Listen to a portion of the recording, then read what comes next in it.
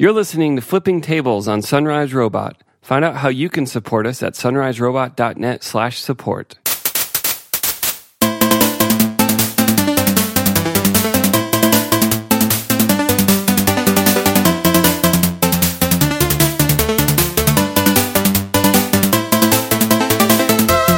Hey, welcome to episode 101 of Flipping Tables. I'm one of your hosts, Michael Edwards. And I'm your other host, Shelby Edwards. So David Lyons is out this week. He just had a new child, so he had tweeted Lyons plus plus for his clever little way of indicating a new member of the family. And so he won't be on this episode this week. We wish him the best as he hangs out with his family. And I had no idea what Lyons plus plus meant. So thanks for having me on Flipping Tables. Yeah. So we do have some great topics this week. But first off, a little bit of follow-up. Last week, I had kind of poo-pooed cheaper mic stands and because I'm rationalizing our purchase of a $100 boom arm, which I've started using more. Okay. I want to let you know. Good. And I'll update to say that, I don't mean to say you have to spend a lot of money on everything. In fact, there's plenty of times where spending more money will get you nothing more except wasted money. Sure. And me and Matt talked about this on the next Bits and Pieces for a whole segment about, which categories is it like, no, don't buy the expensive one, and other times where it's like, yeah, it's worth it, don't buy the cheap stuff. And it's kind of, you could have that conversation about every single thing in life, and the answer might be different. Yeah. I look forward to hearing that. And I think that'll relate to some of the topics we have today, because price is going to come up in a lot of weird technology things. It really is. So this week, we had the Consumer Electronics Show, which for geeks and nerds is kind of a strange time because it's not quite like an Apple or Google keynote where you're just pure excited. It's kind of like, all right, a bunch of weird stuff's going to happen. And we definitely had some weird products and some ones I wanted to talk about, and especially with having you as a guest on the show, Shelby. Yeah. To get a non-techie, someone who doesn't describe themselves as obsessed with gadgets and stuff. Correct. And maybe get some contrast to the things we usually focus on. So First up were these Braggy smart earphones. They're called the Dash by Braggy. And I think it's Braggy. Let's go with Braggy. Braggy. Because all of that sounds really stupid. So these are smart earphones, and what makes them smart? Well, they're Bluetooth, but that's not the only thing, because there's been Bluetooth headphones for a while now. You've seen jerks that talk too loudly in public places and make you think they're crazy before you realize that they're just jerks. But what makes these smart is they have 4 gigs of storage on board, so you can sync music to them. So you don't need another device to listen to music. You can just put these in your ears and then listen. They've got a touch sensitive, so there's no buttons. You swipe and tap, and there's different controls on each side. So the left side might control one part of the system, and the right side will do another. People won't look crazy at all doing that. This look like Star Trek earpieces. Yeah. They're noise canceling, so if you are on a plane and you don't want to hear the roar of the plane and the annoying kid behind you, you can turn that on. That's awesome. That's a really cool feature. Usually when you get noise canceling headphones these days, they're kind of big. These big cans you got to put on. But for something you could go running in, well, you probably don't want to noise cancel the world when you're running because you might die. And then it does fitness tracking, so somehow it picks up a heartbeat and breathing, I think, and so a few of these metrics, which is going to be a trend. This episode is literally everything is now tracking. Yes. Yeah. And lastly, these things are waterproof up to 1 meter. So you drop these in the, the bathtub, you're fine. Go swimming, you're fine. Yeah. I don't see myself swimming with headphones, but it is a huge appeal to me. So would you buy these? So these come for the price of $300. Yeah. I have a couple questions, but my initial reaction upon watching 2 of the 4 marketing videos on their website was give me. Yeah. I want these. So there's something there. There's definitely an appeal. A couple of my questions first. So are there other headphones that are like this? nothing that's put all these things together like this. And I Okay. think especially the ability to be standalone. Like, if you want to go running and track your distance and all that stuff, like you got to have a watch or a phone or something doing it. Right. And this, you could literally just say, I'm listening to music and these are also doing everything else. Right. So I think that's pretty cool. And then the other question I had was just the battery life. So it seems like their marketing or, from their site has said that it's about 3 hours to play music and do all the fitness tracking. What are like typical for Bluetooth, just like plain Bluetooth headphones? Do you know? I don't like, know is how that compares. I feel like that's got to be worse than the typical. Because it doesn't seem like a lot, but it's enough for maybe the average person's workout. Yeah. For if you But want if to you're do the marathon tracking. training, these aren't going to do it. No, they're going to make it like hopefully most of the way. Yeah, I don't know. I mean, my initial reaction was definitely these look really cool. As people who've recently joined a rec center for fitness and looking to be doing that a lot, like noise canceling to get rid of the treadmill noise sounds awesome, and everyone else's just general fitness center noises. Yeah, just the whirring of machines. Yeah, that is pretty appealing. I actually love the waterproof. Like, I love swimming laps and doing that just like without having a swim team or other motivations behind you, and just doing it as an individual person for fitness. Like, it gets really boring, which is why I listen to music or podcasts when I run, because to me that's really boring, and swimming's the same. So being able to listen to a podcast or music would help me pass the time faster instead of like doing 4 laps and then quitting because you're bored. Yeah. The $300 is just kind of like It seems pretty crazy. And I mean, neither of us have Bluetooth headphones, just generic plain Bluetooth headphones, because we feel like the quality ones are a little too expensive, because Beats come in at over 100 at least 200, and for the wireless ones I think they're 300. Right. It depends, but yeah, they're So, up there. To me though, that price is then comparable that these braggy Dash they're are priced, pretty well priced. They're premium priced, but yeah, it's $299. You gotta know you want them. And then there's the $20 what I call safety cord. So basically $320 for a little cord that wraps behind your head to connect them. So you think you'd wear the safety cord? In some situations I do, at least to like try it out. I mean, picture you're swimming and one of them falls out, and then you're just like, you have no hope of. Yeah, it's going to go below a meter, which it'll probably, the way they have to rate these things, it'll probably be fine. Yeah. But they just can't promise. But if it's connected to a little strap, you might be able to catch it quicker if they fall out, or if the other one stays in. I would see it like testing it out for a couple weeks to make sure they really fit in your ear. Yeah. Well, that's the other thing. They sell different sizes, so that's a must. Yeah. Clearly. I definitely love the noise cancellation with the earbud style versus the huge can thing, because I hate those. Well, they don't fit in any bag comfortably. They just kind of dominate everything. Yeah. So I'm interested. We'll see if I can convince you to buy these for me. What? I want them. Oh, wait. Actually, and we couldn't possibly share. Gross.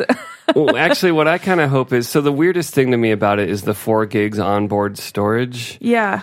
I get it if you want to run with these alone or by itself. Yeah. But it's like, am I going to I'm going to drag files over to my earphones? That's something I'm going to give up on pretty quickly and never update. Guess. You could do it once. Like, here are my favorite workout songs. Right. And then never update it. If you had like maybe. a general playlist, how much would like 4 gigs hold in terms of like an hour-long podcast or a workout of an hour-long music? Podcasts are easier because they're compressed, because they're just voices, so they can shrink them way down. Okay. It's, normal music, it's like 800 to maybe 1,000 songs, depending on... Oh, that's plenty. Okay. Yeah. That's how Apple always said it for the iPods. Okay. 4 gigs was 1,000. Well, they used to say 5 gigs was 1,000. They changed their tune. Interesting. Anyway. Yeah, I'm intrigued. I mean, I don't know about the fitness tracking stuff, honestly. It's more like the other aspects of it that are exciting to me. Yeah. So that was actually one of the least weird products, and actually the Braggy Dash was it actually was shown a year ago, and it was way rougher, way more like ooh. I read an article about it that they actually cleaned it up and made it like this is the final product now. Yeah, it looked. I mean, you could order them and buy them now with expected shipping of January 2016. So yeah, it looks like this is out the door ready. We'll see. So I need to look up what these things are actually called and not just what Conan O'Brien called them. But among the weirder products is a smart bra. Let me find it. It's the Ombra. Yes. Ombra. And which Conan O'Brien called them the Titbit. And basically it's a smart bra that will track your heart rate and your breathing. And it's $150. And I think it's insane. Yeah. Do you? Well, I appreciate that you are asking a female about this product that is for female athletes. I don't know. I mean, to me, it's weird only because I have a watch that does all of this. And I don't have to worry about washing my watch or making sure that it is clean and dry. And I have the tracking little box inside of it before I head out the door. I just put on my watch. Yeah. Initially, the price tag of $150 was like outrageous to me. And then I thought about it for a moment. And like, if you're doing very low impact fitness and you are of average female size, the price you would spend on a sports bra could be minimal. I mean, it could be $30 or something like that. Yeah. For high intensity workouts, good quality sports bras that will last a long time and that fit you perfectly could range anywhere from $50 to probably $150. Yikes. So the price tag for me actually isn't that outrageous because of the fitness tracking that's involved. I mean, I've probably spent around $80 on like really good quality sports bras. So do you think fitness tracking is kind of like this generation's put a camera on it? Like it used to be like, well, I have a digital camera. Why do you need to put a crappy one on my phone? Yeah. Just kidding. Please let me do that. And now just kidding. I'm only using the one on my phone. And now it's hard to find a tech device that can't take pictures. Is that now like it's going to be hard to find anything that you wear that doesn't also have a way to tell you if you're healthy or not. Right. I think that's a really interesting question.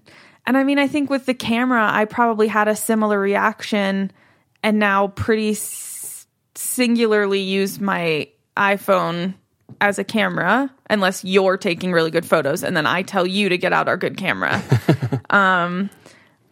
But I don't know that you need multiple, like how many things could you wear in a day that would track your fitness? You really just need one. And do you want all these conflicting data sources, and is the software smart enough to not be like, you had 50,000 steps today, and you're like, no, I didn't. No, yeah. I think that's what confuses me, is that like, I want one product that's really great that will track everything that you can wear every day. So is a wrist thing probably the most likely to get that? Or are my dreams of a pendant going to happen? Oh my gosh, please stop with these stupid pendants. I am hopeful that the watch that I wear every day is what's going to be the stable thing that tracks. Maybe like a jail style like anklet. Monitoring device. I mean, the only thing that I can think of that like I appreciate would be like sleep tracking, because I don't wear my watch when I sleep because that's when it charges. So I don't really get sleep health data. There should be like a companion bracelet that you put on just when you charge your watch. You charge that during the day and then all you swap them. All it does is talk. It has no screen. It just talks to the watch and tells it about your sleep. I think you're onto something. And I don't see myself wanting to like put on something else. I mean, when I used a Fitbit, I would wear it. I wore it when I slept for the sleep tracking that it did, because you could charge it a little bit quicker. and you didn't have to charge it as frequently. But I wonder if the charging will get fast enough that instead of charging when you sleep, well, first off, the watch is too big for me to sleep with it on. Yeah. I know some people might be weirder and they can sleep with a huge watch on. Yeah. I hate it. So if they solve that, which it's dangerous asking Apple to make things thinner because they'll do it, then your charge time would be, I charge it when I'm in the shower, and that's enough to get it through a day. Yeah. But see, I mean, I think even based on this conversation, the problem that we actually are looking to solve is to have the one piece just be improved versus having 3 to 4 or 5 different things that track your health data. So I don't even know with the headphones that I want that tracking. I don't know. Yeah. Like, tell me about my ear canal health. Yeah, I mean... But that seems to be the way it's going, is there's going to be a mesh of stuff all doing it, and you need software that's smart enough to not make mistakes. Yeah. So that it's okay you're charging your watch. I got you covered with your smart underwear and your smart socks. Yeah. I think it's got to all be connected and be a smooth thing. I am not going to sit and combine 8 devices' data into one usable database. No, then that's actually a great segue to our next topic, but namely, don't ask the user to be doing a lot. Yeah. You need to be doing lots on behalf of the user in a smart way. And that's with this app I discovered the other day called Lark. And they bill it as like your personal weight loss coach, which is one of my goals in the new year. You know, everyone in January is always making goals. Yeah. I'm actually making changes to how I eat and live. That's true. So Lark is an app, and it's an iPhone app, but it also goes to the Apple Watch. And it's different from any fitness app I've tried. There might have been someone else that tried something like this, but it's interesting to me on 2 levels. Number one, because of its in this category of wearables and stuff that we've been talking about today, but also the way the app is just as a piece of software. Like, even if it wasn't a weight training app and it was just another app, I think it would be interesting to talk about. So number one is that it's a conversational app. Yeah. So the main screen of this app is not a bunch of buttons to do things. No. It's not like enter food, enter sleep, enter, any of that. It almost looks like iMessage. Yeah, it just looks like It looks like a chat log. And that's it. And there's buttons at the bottom, but you're kind of not meant to need them. Yeah. And so when you open the app, it starts talking to you. It says, "Hey, how's it going today? Did you have anything for breakfast?" Yeah. And it gives you 2 options, yes or no. I skipped it. And it just kind of talks to you, and it keeps these very short conversations. You wouldn't sit and spend hours talking to Lark. But, you just have these little short conversations. It asks you something about you that you did recently. And then it kind of gives you a little piece of advice like, hey, maybe next time, lay off the soda. It's, given your goals that you set up when you started this app, those aren't going to help you reach your goal.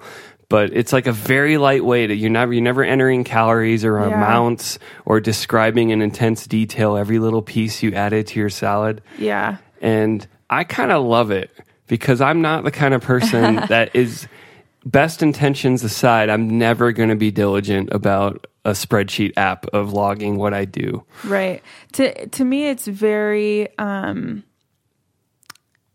simple in what it's doing in terms of like what it's tracking. It's not tracking amount. It's not technically even tracking the quality of the food you're eating.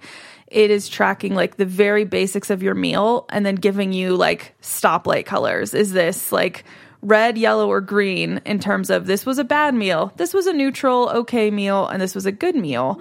And it's really just showing you that trend data. And not even in a detailed way. You can just basically look at the week and see 3 dots per day and what color they are. It's like that Seinfeld changing a habit. Oh, like, putting the X that you practiced today. Yep. Yeah. Seeing a calendar full of X's. It really, to me, because I've used more intricate health tracking apps where a lot of data goes in and a lot of data comes out. This is more about changing your habits and seeing those habits in a clear way. Yeah, and so, it'll notify me if I go about half a day without going to the Lark app. It'll be like, hey, you want to do a little update, little meeting, little get together, and you can do this from the watch because it's so simple. It'll ask you questions and give you simple answer options. Yeah. And I don't know, I just found that compelling because it's not trying to be complex. And I get it. There's athletes or there's people that are inclined to be more detailed. They need way more data. They're going to find this app and be like, that's like for kids or something. Yeah. And I'm like, no, any barrier to entry is going to make me quit. This is way more accessible to me. Yeah. So it does meal tracking and then also activity, and it helps you look at your average and where your day is stacking up to your daily average or your weekly average. And then it also does sleep, which I think in a very simple way of the last time you used your phone and the first time you use your phone, which is incredibly accurate. It's actually a very good measure of when I'm sleeping. And that shows really simply as well with just a stacked bar graph, and it just adds a day each time and shows you when those hours were, and it lets you adjust things a little bit. But yeah, I think it's a really cool, simple app for showing those trends so you can make good habit changes. Yeah.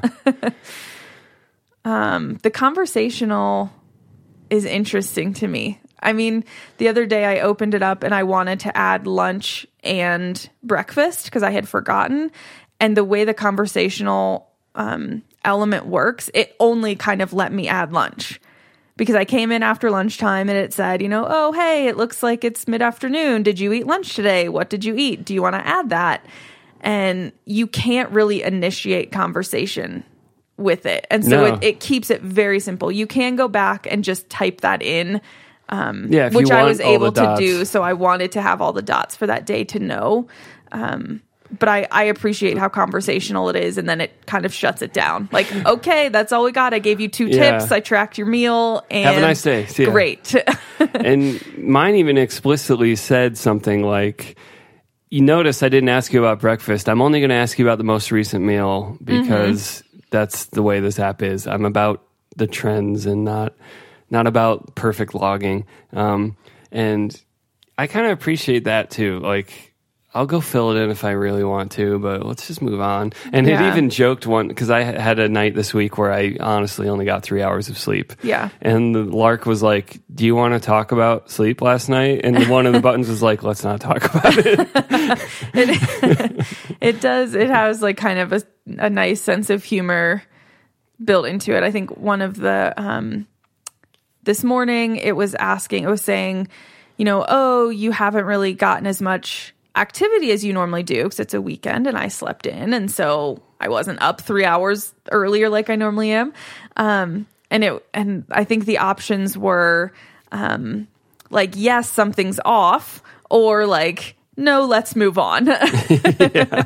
Like, nope, this is normal. This is what's happening today. Don't ask me about it. And it does seem really geared towards like figuring out what the status quo is and getting you to move from where you are, not where some mythical idea of what you should be is. Right. And it's like, you got to start where you are, and here's your trend line of where you actually are. Now let's just bump it up. Yeah. And, it's pretty eye-opening to see, like, at first you're like, yay, I did half hour of walking today, and then the app's like, you spent 98% of your day sitting down, and you're like,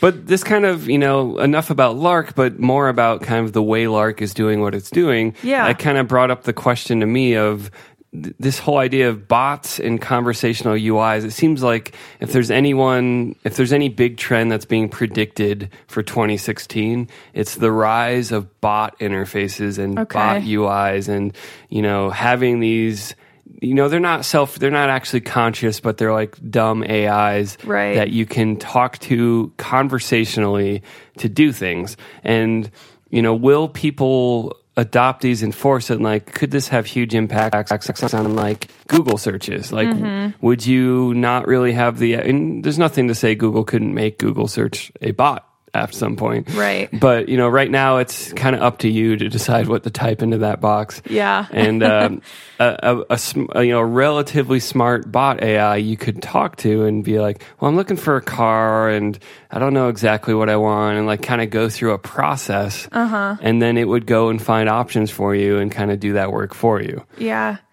I mean, I initially joked with you, why do I need a bot when I can just ask you to look these things up for me? Great. But I know that in response to that, you would send me that "Let me Google this for you" website. Yes. I think, I don't know. I mean, I think one of the examples when we had been talking about this was travel. To me, that is the most practical use in my daily life or monthly life that would be nice. And I think you're seeing that with general websites, right? Like you have the websites that aggregate all of the hotel information, or Kayak that does all the flights and bookings, whatever it does hotels. Booking.com. But if I could go in to a bot and say, I want to fly either Friday or Saturday, I want to go to this place, I need 2 seats, and I want to come back one of these 3 days depending on price. And I don't want to click through a bunch of menus. Yeah. Skip a bunch of ads and dodge the overlay. Right. Just go find that. Even better if this bot could associate price with the actual price of a plane ticket that includes seating upgrades, carrying on baggage, and all of that, instead of what I get on Kayak or another similar site that gives me the base price, and then I have to go to the other organization's website, see how much their bags and cost. then I have to add all of those fees in. I think I could see keep a that. spreadsheet, but then they change the prices. And I know. I mean, I think a bot for travel would be really helpful, or restaurants. But specifically in bot form, because right now we have, the websites are okay. Websites are great, yeah. I mean, Yelp does a lot of this. But for imagine, restaurants. we might have industry-specific examples of this, but Yeah. who's going to nail the bot that crosses boundaries, that does all these that things? just does everything So for Facebook one. is piloting this in there's a small set of special people in California that get to play with this. Oh. And I think there's other companies working on it. Theirs aren't talking as much yet, but one bot that you could send to get hotels, or well, what's it cost on a bus? Well, what if I want to ride a boat? What if just kidding, I want a laptop, can you help me find one that does this? It's not like every place is creating their own, but there's one bot that you use for any type of need. And so instead of you initiating every search and doing a lot of legwork, it's your virtual butler. Like, hey, are we slowly getting into her territory? That's what I think. It's obviously hers like a fantastical super version of this, but basically, and will that lower the friction to people doing things? And I think just given your joke about "let me Google this for you," that still happens constantly in workplaces. In one of my earlier jobs, I had more of a customer service role. I would interact with faculty and teachers a lot. And there was a lot of times when they would ask me a question that was basically, I don't know, I'm going to go ask Google. Yeah. And a bot can ask Google. You don't need me. I can do more interesting work. Let the bot do it. And, customer service functions, it's kind of the sad part is a lot of those jobs may not need to exist. Yeah, this is basically robots taking over the world, right? Yeah. But it's a very practical, it's less controversial than robots taking over teaching or something. Sure. Which I still think should happen. And I think it will happen, but it's harder to get regular public people to agree to that. I'll save that for a day when I'm not on flipping tables. Should Google be worried? Should Google be working on this too? I think so. I mean, quite frankly, if they're not already, that's concerning to me. I mean, the tech industry giants and startup innovative companies are the ones that should be looking 3 to 5 to 10 years ahead. I mean, in interviews all the time, Tim Cook says, the moment we release a product, it means we've already been working on its replacement for so many years. Yeah. So I think if Google wants to remain ahead of search, then they should be on stuff like this. And really that, all of Google's entire universe is centered on the fact that they are good at that. Yeah. And so, Gmail, when it came out, was like the best email for searching through your email. Right. Obviously. Yeah. And it's still one of the best ways to do email, but I feel like it's less of a big deal now if you want to use other stuff. But I think they still have like the general market of like people don't say, oh, let me search the internet for you. Yeah, they've Kleenexed it. People say, oh, why don't you Google that? Even if you're using some other type of search. Yeah. So it would seem natural to me that if they came out with a bot like this, I would be like, oh, right. Okay. Makes sense. So when will this happen? Do you think in the next year we'll have a Google bot?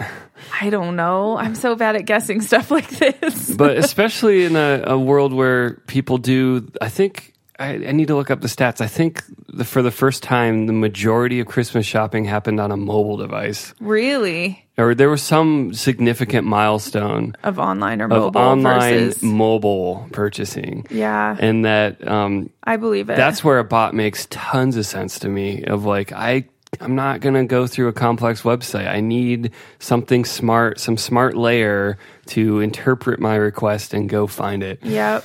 Yeah. I don't know. I mean, like, how you think it's next year? Do you think you see the first kind of variations of this next year, 2 years? I don't know when it'll happen, but I think it will happen and it'll be very popular once someone does it well. It's going to be like, it's going to be like when the iPhone came out and suddenly every phone looks like that.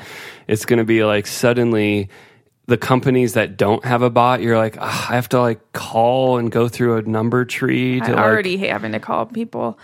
All right. I'll start preparing myself for change and being open to it. Yeah. Well, here's another way to phrase it. It used to be, does your company have a website? Yep. Then it was, does your company have an app? Yeah. And how long till it's, does your company have a bot?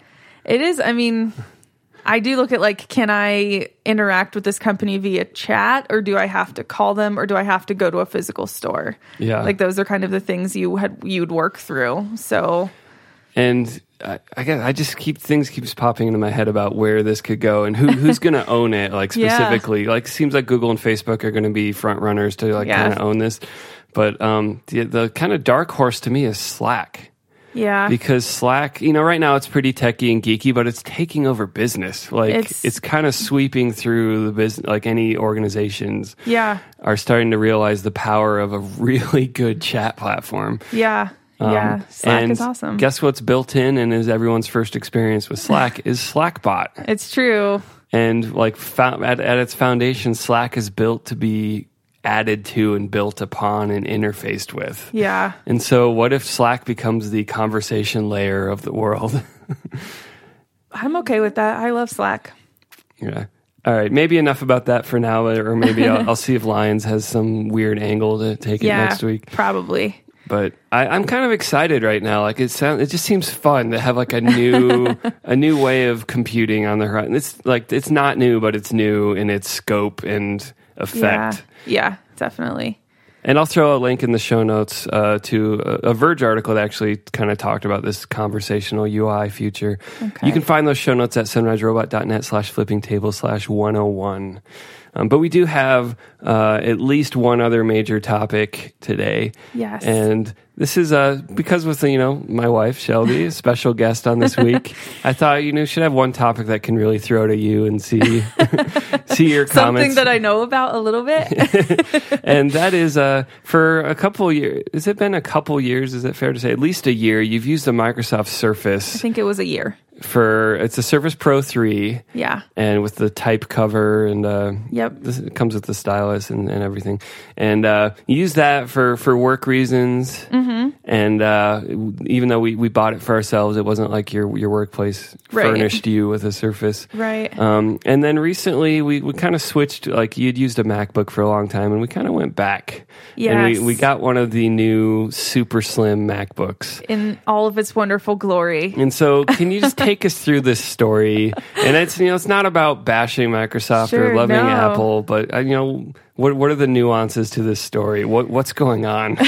Sure. Oh man.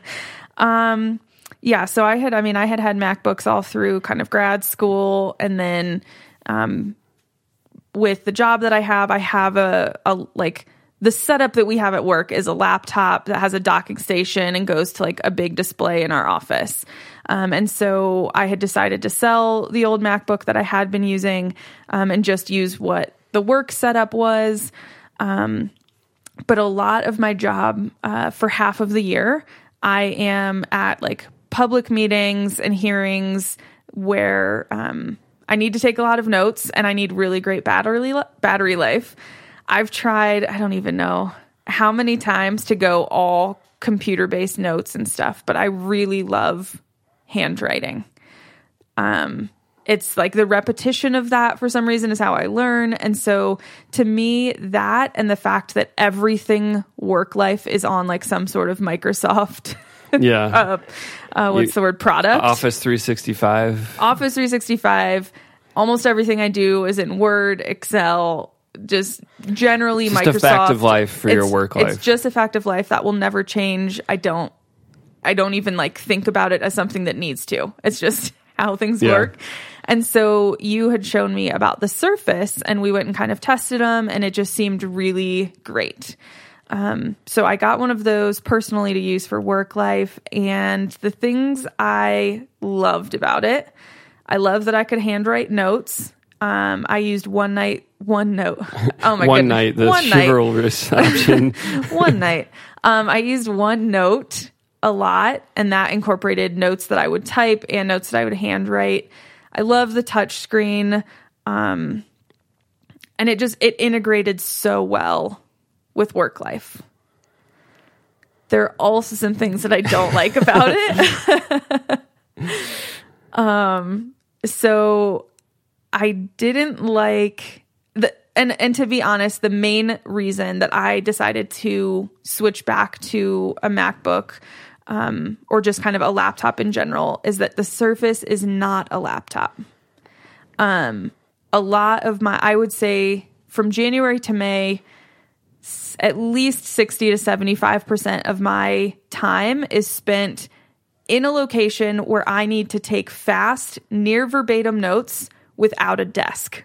Yeah. Specific criteria. Very specific. And I realize that doesn't fit everyone, and lucky all of you.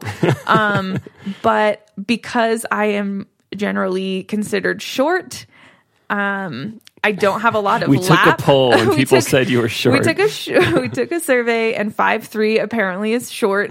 I don't have a lot of lap surface to have, like, the Surface needs its kickstand up and then the keyboard out, and to comfortably... It's a deep product when you use it that way. Yeah, like to comfortably do that for hours, it just wasn't working. And so that was the main thing that started getting me kind of upset with it. It is a little bit laggy. I was having some kind of just impatient. Which blows my mind because it's for some geeky speak for a second. It's an i5. It had plenty of RAM. It's an SSD. Like, it's got components that should be fast.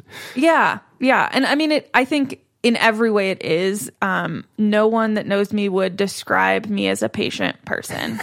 If you had to pick like the top 25 words you would use to describe me, patient isn't one of them. So like just the keyboard connecting and reconnecting and entering and exiting like tablet mode to desktop mode was a little bit hard to navigate after just being so kind of Mac focused for so many years.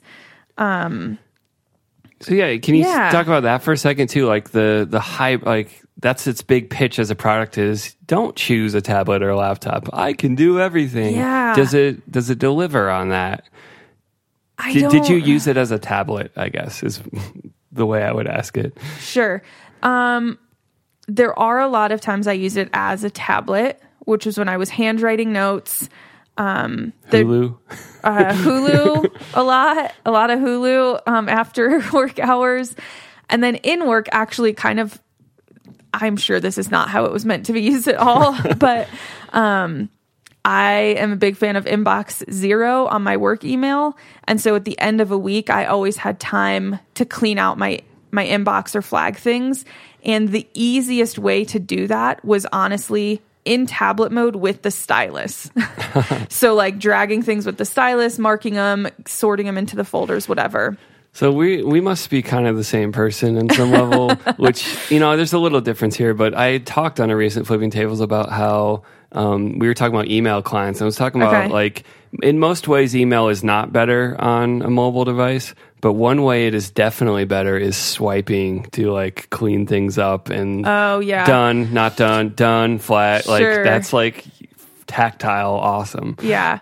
That is a little, because I of course have a really terribly personalized folder system in my email. I can't just do the swipe because it won't go to it'll just archive or whatever. You want to know, here's all the category X emails in one place. Yeah. So anyway, I mean, I did like it in tablet mode, but it was just kind of this constant, if you held it in the wrong way, it would think you were going into tablet mode, or you were too aware that it was a computer still. Yes. Yeah. So I don't, and it clearly, like, it doesn't replace a laptop for me in the sense that it just, you can't put it on your lap. I can't. And I have a lot of colleagues that actually, like, their whole office uses these.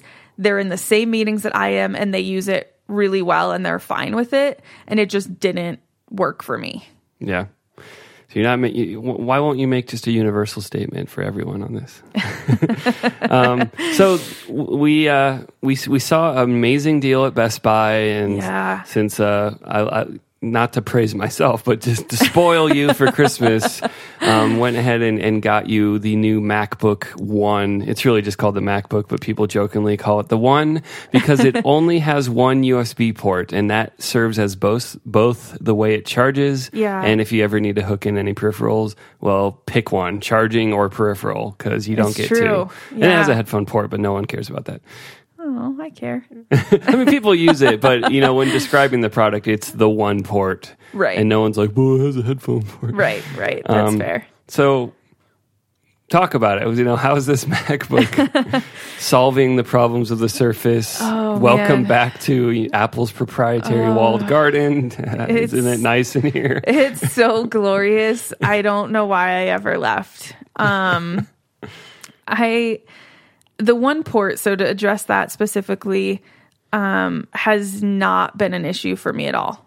Have you hooked anything into it besides the power cable? No, just not the power once. cable. And we did buy the adapter. Yes, is that what it's called? The USB adapter, so you can hook, because for those who don't know, USB-C is a different new the port. Little small USB-C. And so if you have a normal USB device, which I don't forget the technical term. Who cares? Yeah. For regular people, normal USB doesn't fit into this. You need an adapter, which is a joke about Apple devices all the time. But yeah. So we preemptively bought that adapter because there are times at work when I might need to like get something off of somebody else's flash drive that's regular USB, or if I ever wanted to like plug in a mouse or something. It was a cheap little adapter, and it was just easy to pick up, but I actually haven't used it at all yet. It was just a safety net so that when that day came, when you're like, oh my God, I need to plug into print. Out. Yeah, that's true. I think maybe I have used it to plug into print here at home. Because I'm lazy and haven't fixed our Because wireless you haven't fixed our wireless printer. Yeah, so the one port thing honestly hasn't even been an issue. I didn't think about it till you brought it up in preparing for this podcast. I just love it so much. It's obviously easy to use on my laptop. Oh my goodness. On top of your work laptop. It's easy to use on my lap. It's easy to use kind of no matter where I'm sitting on the couch. It's much easier to do work at home on the couch. Has it felt like, because so techie people that are obsessed with specs note that the internals of this machine are not like pro level laptop. Like it's not, you're not going to edit video 4K footage on this thing. Sure. And has it felt in the way you use the laptop, does it feel slow? Is it laggy? Does it keep up with you? Yeah, it definitely keeps up. So, I mean, the things that I do are mainly cloud and internet-based word processing, email is kind of where I spend my time. And I remember coming home the first or second day kind of back at work after the laptop saying like, oh my gosh, like, babe, this is so fast. It's like, it's amazing. I just want to do work on it all of the time. And you were like, well, that's interesting because it's slower than the Surface. The Surface has beefier specs than this MacBook. So I just find that really interesting that the actual user experience was better on the MacBook. Admittedly, we're in subjective territory. Sure. But it felt like it was ready to go when you needed it to be. Yeah. It's always ready to go. I can switch back and forth between programs and docs, and it's really great. I can use it on my lap. It is insanely light. Like I mean, I'm someone who obviously I carry this around all of the time. It is always in my like work bag, and it fits in small purses too. I forget that it's there. Like I have to double check. Do I have my like work huge portfolio folder of printed stuff, and do I have my laptop because I can't feel that it's in there. So that's awesome. And the other thing is the keyboard. Yeah, this has been controversial too. What's your take on the keyboard? What's been controversial about it? Some people don't like it. They think it feels strange. They're used to deeper keys that move more when you type. Okay, so that it's super thin and it's like the new way that they've done keyboards, some sort of pushing mechanism. Apple describes it as butterfly instead of scissor. Yeah. And their market, this is their marketing, but they describe it as no matter, even if you tap the corner of the key, it kind of moves consistently downward instead of like when I use their older keyboards, you press the corner, it kind of tips a lot. Right. Into that corner. Yeah. I don't know that that's a problem, but they fixed it. Yeah. This keyboard is really satisfying to type on. I know. I mean, we got it right before Christmas, and so then I was off work for 2 weeks, and I was like trying to come up with reasons that I needed to type on my keyboard now. I'm like, oh, maybe I could type this up, or instead of writing this down, I'll just go type it up just to like try it out again. This is like the opposite of concern. You like typing. I like it. Yeah, it's just there's something really satisfying about it. Even though they're thin and they don't move as much, whatever. I don't know. Interesting. And I think famously Apple has shipped their new Magic keyboard for desktops is, even you'd think on a desktop you don't have to make it thinner because we're not putting this in a bag, but Apple made that thinner too because they're Apple and Why they not? always do that. Has anyone at work been like, well, what the hell is that thing? So, yes. And the other kind of thing that we joked about when this was being purchased is that it's gold. We got the gold one, and it feels very flashy, but it's beautiful, and I love it, and it's just so shiny. I've had a coworker whose office is right next to mine. I was typing on my work stuff, but I had this laptop just sitting on my desk ready to like grab it for a meeting outside of my office. And so it was just sitting there like shining in all of its glory. And she walked past my office, like said hi to me, and then backtracked back into my doorway and was like, oh, excuse me. Like lean backwards. Yes. It was like a very far lean back. What is that beautiful thing on your desk? And so, she had to come in and check it out and pick it up. You got to pick it up. She actually infamously would not hold it because she didn't want to be even more jealous than she was. And so she refused to hold it. And then Polly, my co-host on our Sunrise Robot show, saw it when we were recording the other week. And then the very next day, like in the middle of the workday, just texted me saying, I'm thinking about your laptop. So I think it's inspiring a little bit of jealousy, and a few people have asked about it. And no one has been like, oh, it's only got one port. Is that just confined to comments on the internet where people are snarky? No one in the real life of my day has asked about the one port. Interesting. Yeah. So it's quite enjoyable. Thank you. Well, just hearing you glow about it is making me jealous. Now I want one. You don't need one. I know. I have so many. You have so many other toys. I got the iPad Pro. Yeah. And when you were talking about taking handwritten notes, I was like, oh, you should have an iPad Pro. Well, I mean, we went through this whole discussion because when you got the iPad Pro, I was insanely jealous of how beautiful the handwriting could be. Because it keeps up with your handwriting. It keeps up. It's so responsive. It's so accurate to your hand that I really thought that I could make that work. And I was trying in every ounce of my body wanted to figure a way to make the iPad Pro work. But it comes down to the fact that it's just not stable for the actual work that I need to do on my lap. With their $170 keyboard, it's going to be more like the Surface on your lap than a laptop. Yeah. And you couldn't tip the angle. Right.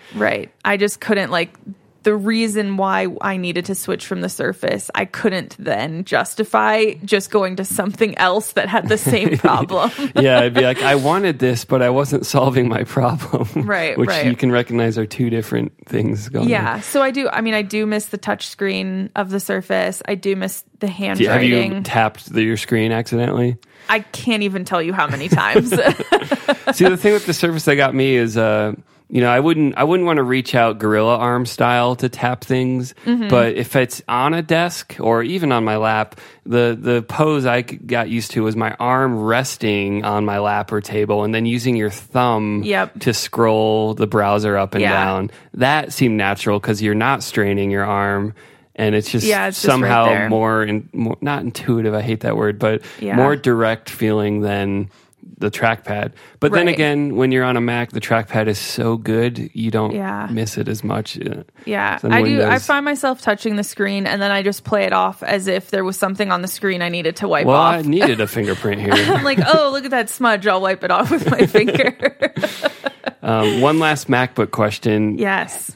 I think you used it on a plane. Any comments there on its usability in its cramped plane context? This could not be a more... I know I'm just sounding like an advertisement, and I'd apologize, but no, because it's awesome.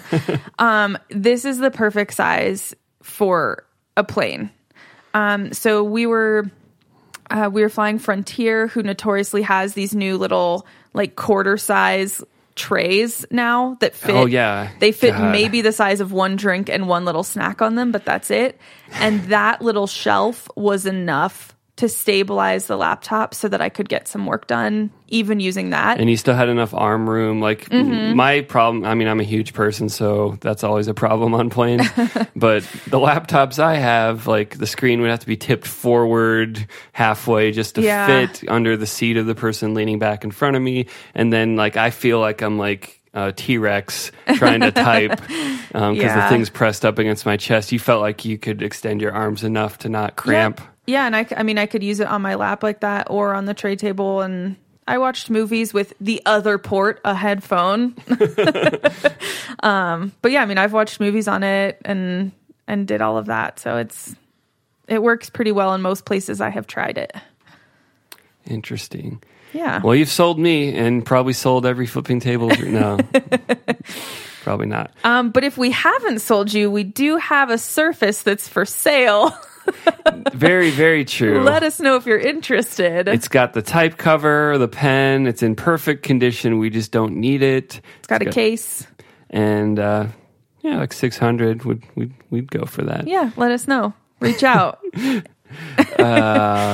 All right. Well, thank you so much for listening to episode 101 of Flipping Tables. We're in the 3-digit territory. It just feels awesome. good. Congrats. Thank you so much for ringing in the second 3-digit episode. You can find show notes and links to all these things we talked about at sunriserobot.net/flipping/101. And, while you're there, you should subscribe and use your favorite podcatcher. We use what's it called? Overcast.fm on our iPhones, or if you're on Android, you can use Pocket Cast or Podcast Addict. They're great options for subscribing to podcasts. That way you get a new Flipping Tables episode every week. Automatically, the robot does it for you. You don't have to think about it. Robots. And so definitely do that. Me and David Lyons and Shelby love feedback. So we're all on Twitter, and I actually have a new Twitter handle now. So I switched to Pseudo Michael, which is spelled differently than most of my Pseudo Michael things. So this is SUDO Michael, which is for computer geeks, could be a pun on a command you do as a super user do. if you're using the terminal. No one cares about that. Okay. But Pseudo Michael is my new Twitter name, so you shouldn't have to do anything. But send me comments. Shelby, what's your Twitter handle? At Shelby Elizabeth. And you can also find Shelby on the other Sunrise Robot show, Likely Story. Yes. Which she co-hosts with Paulie Kyle. Yes. And they release every other week, so definitely check out their show while you're at it. You can support us directly on patreon.com/sunriserobot. And depending on your level of donation, you will get your name shouted out at the end of some or all Sunrise Robot shows and get your name on our website. Pretty fancy. It's like getting your name in the end credits of Lord of the Rings if you did that once upon a time by not subscribing, but paying them money. That's basically it. You're paying for your name. And with that, we want to give special thanks to Matt Mariner, Sean Byrne, Benji Robinson, Conversational UI Cunningham, and Carolyn Kraut. Thank you so much. We'll see you next week. Thanks.